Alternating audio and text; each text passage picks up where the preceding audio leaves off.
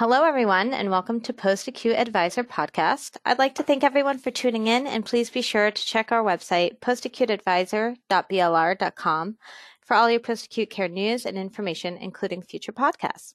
My name is Timmy Swartz, and I'm one of the HC Pro's post-acute content managers. Today, we'll be speaking with Patty Kleinfelter, Home Health, Hospital, and Clinical SNF Director. Patty is a consultant at LW Consulting in Harrisburg, Pennsylvania. With more than 30 years of leadership, Patty has worked as a home health director to a 6-hospital healthcare system across 2 states and delivered day-to-day operational leadership, planning, development, and evaluation of home care services. She's also collaborated with leadership to create, maintain, evaluate, and improve clinical practice standards and ensure consistent implementation and service coordination.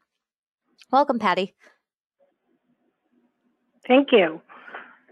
So, Patty, today I wanted to talk about infection control surveys in home health as a broad overview. I know it's definitely on everyone's mind. So, as well as, COVID is also on everyone's mind.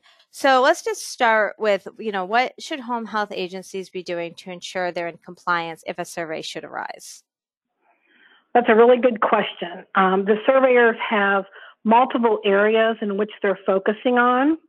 The first is education, monitoring, and screening staff. So they want to make sure that the agencies have a screening process in place for all their staff to complete prior to the beginning of their shift. And that reviews their exposure to others with known or suspected COVID. And they also need to review the signs and symptoms of COVID. And that includes whether a fever is present. And then what procedures are they doing for screening their patients as well? Both of these procedures need to be well documented, and the surveyors will request to see this. They also want to see what evidence the agency has as far as educating their staff on COVID.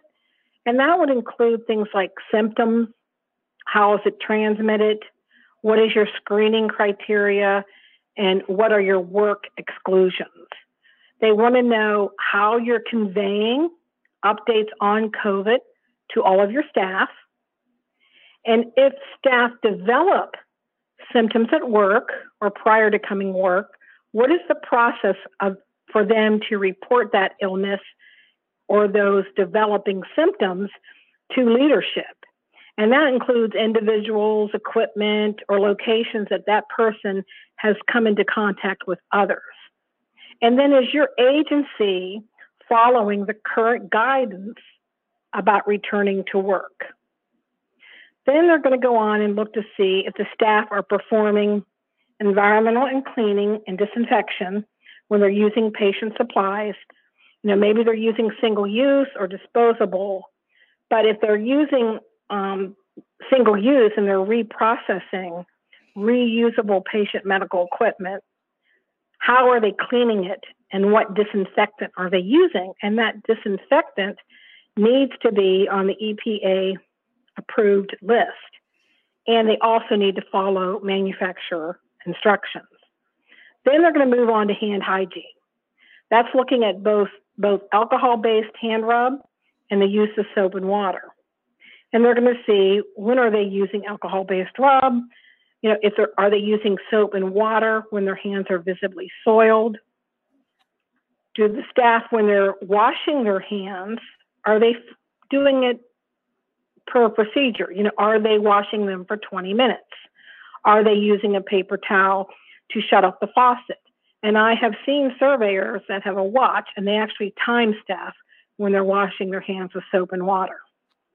And are they washing them before and after contact with patients, or if they've come in contact with blood, body fluids, or their hands are visibly soiled, are they using soap and water?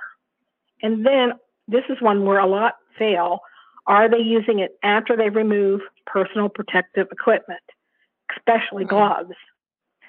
And are they doing it before they use aseptic techniques such as putting in a Foley catheter, working with a central dressing change? Are they when they're preparing meds or when they're doing wound care? And the surveyors will interview the staff to determine if they have hand hygiene supplies, including both alcohol-based rub, and remember that has to have, I believe it's 70% alcohol, so make sure that your alcohol-based rub meets the alcohol percent requirement. So do they have those supplies, both alcohol-based rub, soap, and paper towels? Are they readily available to them? How do they get replacement supplies? And they're actually going to observe staff to see if they are washing their hands appropriately. Then they're going to look at the use of PPE. You know, are they using their gloves when they need to, when they're in contact with body fluids, mucous membranes, or anything that's contaminated? Are they changing them appropriately when they go from dirty to clean? Are they wearing isolation gowns if they're participating in anything that might splash on them? Are they wearing the appropriate mouth, nose, or eye protection? And unless additional source control is needed, what kind of face mask are they using? If they're in with a COVID patient, are they using an N95? And if they're using an N95, is it fit tested? And they're going to ask again, they'll ask staff, and it's good to actually ask your staff and see how they would respond. Mm-hmm. Do they have access to this PPE? Are there sufficient numbers and amount of PPE supplied so that you can follow the appropriate infection control guidelines? And if there is a shortage, what are you doing about it? And are your staff obtaining the appropriate supplies before they're seeing patients? And do they know who to contact to get additional supplies? And then they'll move on to like transmission-based precautions, and they should be using those when caring for COVID patients. So they're going to want to make sure that the staff appropriately don and doff the PPE in the order in which it should be. Again, that they have their N95 mask and it's tightly fitted. That's something recently the CDC has reinforced, that masks need to be tightly fitted. And they should be fit tested for that. Then they're going to see with these COVID patients, are you using dedicated or disposable non-critical patient equipment like a blood pressure cuff? And again, if you aren't using disposable equipment, that you're appropriately cleaning that with the approved EPA disinfectant and per manufacturer guidelines. And then they're also going to look to see if the staff have educated the family and the patients regarding cleaning their contaminated surfaces or objects and environments that are touched frequently by that patient and in close proximity to that patient, like if they had bed rails or a bedside table or their bathrooms. Mm-hmm. And then they're going to interview staff. So always they're going to look for how you're doing it, and they're going to talk to staff to determine if they're aware. Do you know what transmission-based precautions are? What does that mean to you? What equipment are you using?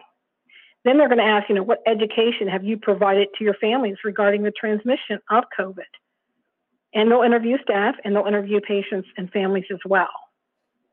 Then also part of their survey process, they're going to look at staffing, because as part of your emergency preparedness plan, you needed to determine, if you were in a pandemic, what kind of staffing you would have to ensure that you had enough staffing to see the patient and meet their needs. So they're going to say, how is your staffing? Have you had any issues with that? If you've had issues, what practices have you put into place? Then again, they're going to look at the emergency preparedness plan. Everybody knows their emergency preparedness plans failed them, but it's your opportunity now to go back, revisit them, and update them. And so in summary, the surveyors are looking at what kind of education you provided to your staff and your patients. Are they using and doing proper hand hygiene? What kind of PPE are they using? Do they know what transmission-based precautions mean? Do they know how to don and doff PPE?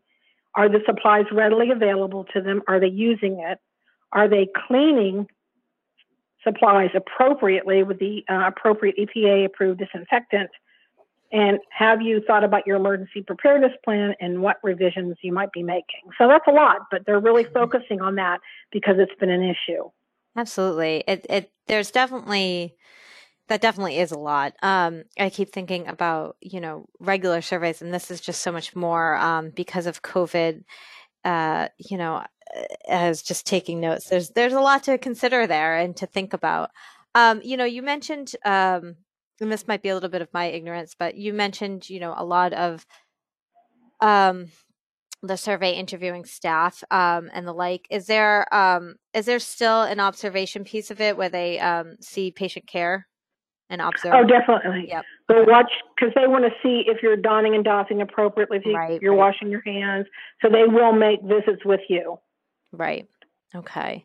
Um, and then, I can only imagine. I mean, it's been a while already, so one would hope that staff is used to, donning and doffing the PPE, right? Since, if they've been with you for a while, they should know how to do it. But so it's a lot of staff education, I can imagine, and it's a lot for staff to know and know well.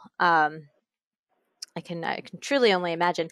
You had mentioned, making sure that the N95s have been fit tested. Does that have to only be done once? Do you have to repeat that? Do you know? Generally, they have to do it, I think it's every 2 years, or if they've had a significant change in their weight, they need to have that redone. Okay.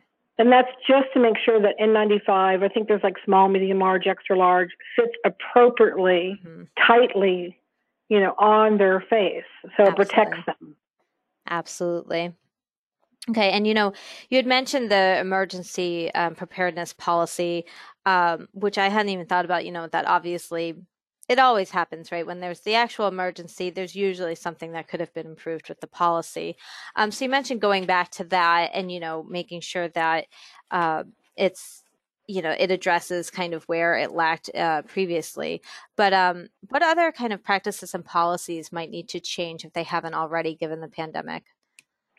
Well, there's been a lot of changes in policies and procedures, and you need to make sure that you keep them up to date. I think most people have kept them up to date because when the surveyors walk in the door, they're going to ask to see them, and they're going to look for revision dates.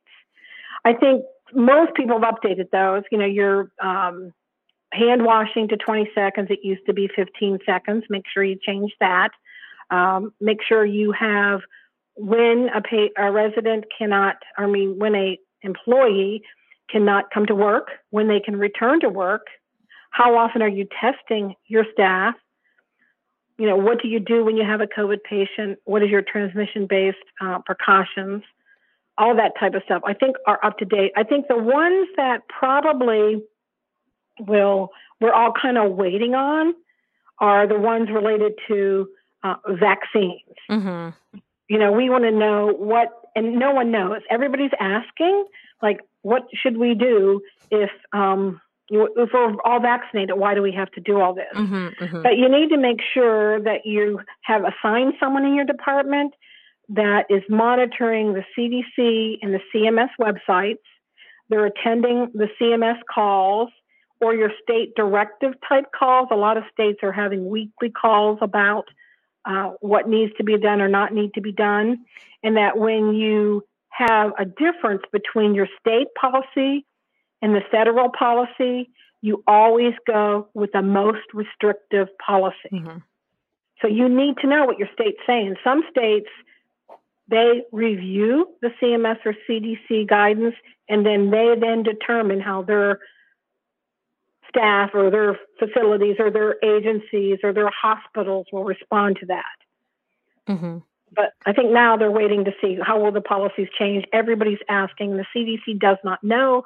They don't have enough information right now about folks that are vaccinated to say that you don't have to wear PPE. But again, know that the surveyors are going to be looking for your policies and asking for them.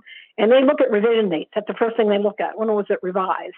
And if they see you haven't touched these for 10 months, they're probably going to question that. Right. That makes sense.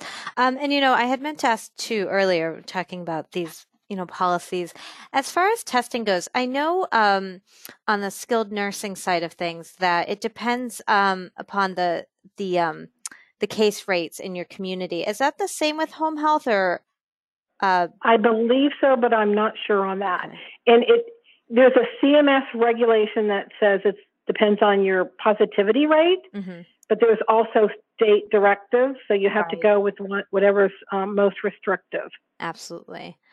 Okay. And do you this is kind of a fortune teller question, but do you expect further regulation of the home health industry as a result of COVID, of either COVID or, the new White House administration? I mean, what kind of changes do you foresee? Well, I think home health has been a little bit lucky with the reduction in Mhm. regulations, and that included the use of telehealth and that being permissible in face-to-faces and with the staff and other providers beside a physician being able to order services. And both of those, the telehealth use, have gone beyond the national emergency declaration. So I think they will continue. The other issue that's out there is how CMS is going to determine the payment model that has occurred, because they're not sure if what's happened with that, because PDGM, the new Medicare model, came into effect, the beginning of last year, and then COVID was right there with us. So there was a difference in practice. People made more telehealth visits. So the LUPA rate is much higher than what CMS contributed to or thought it would be. Right. The functional scores are higher, and that's due to maybe potentially agencies paying more attention to the risk of hospitalization, because it really wasn't tied to payment before. The comorbidities are higher, but that's because we only could record 5 diagnoses or 6 diagnoses. Now we're up to 25. So you're paying more attention to those. So we don't know from a payment perspective what was related to, not seeing the patients frequently because you're using telehealth visits compared to, what was behavioral changes. There was no change per se in the payment model for 2021, but CMS, of course, is going to adjust the payment based on behaviors and what actually occurred compared to what they projected to make sure it's budget neutral. So depending on where they go with that and how they interpret the data, we all have to sit and kind of wait. Lots of waiting. Yeah. For sure. Yes, absolutely. Well, Patty, it was fantastic to have you on. I think, this really helpful information for our home health audience. And I really hope that our agencies out there stay safe and, hopefully we'll know more about vaccines and their, and the policies that should go along with it really soon. One can only hope. So thank you so much, Patty, for joining us today. Oh, you're welcome. And you're welcome. I'd like to thank our listeners too for tuning in. And as always, be sure to check out our next podcast at postacuteadvisor.blr.com for the next one in about 2 weeks. So catch you next time, everyone.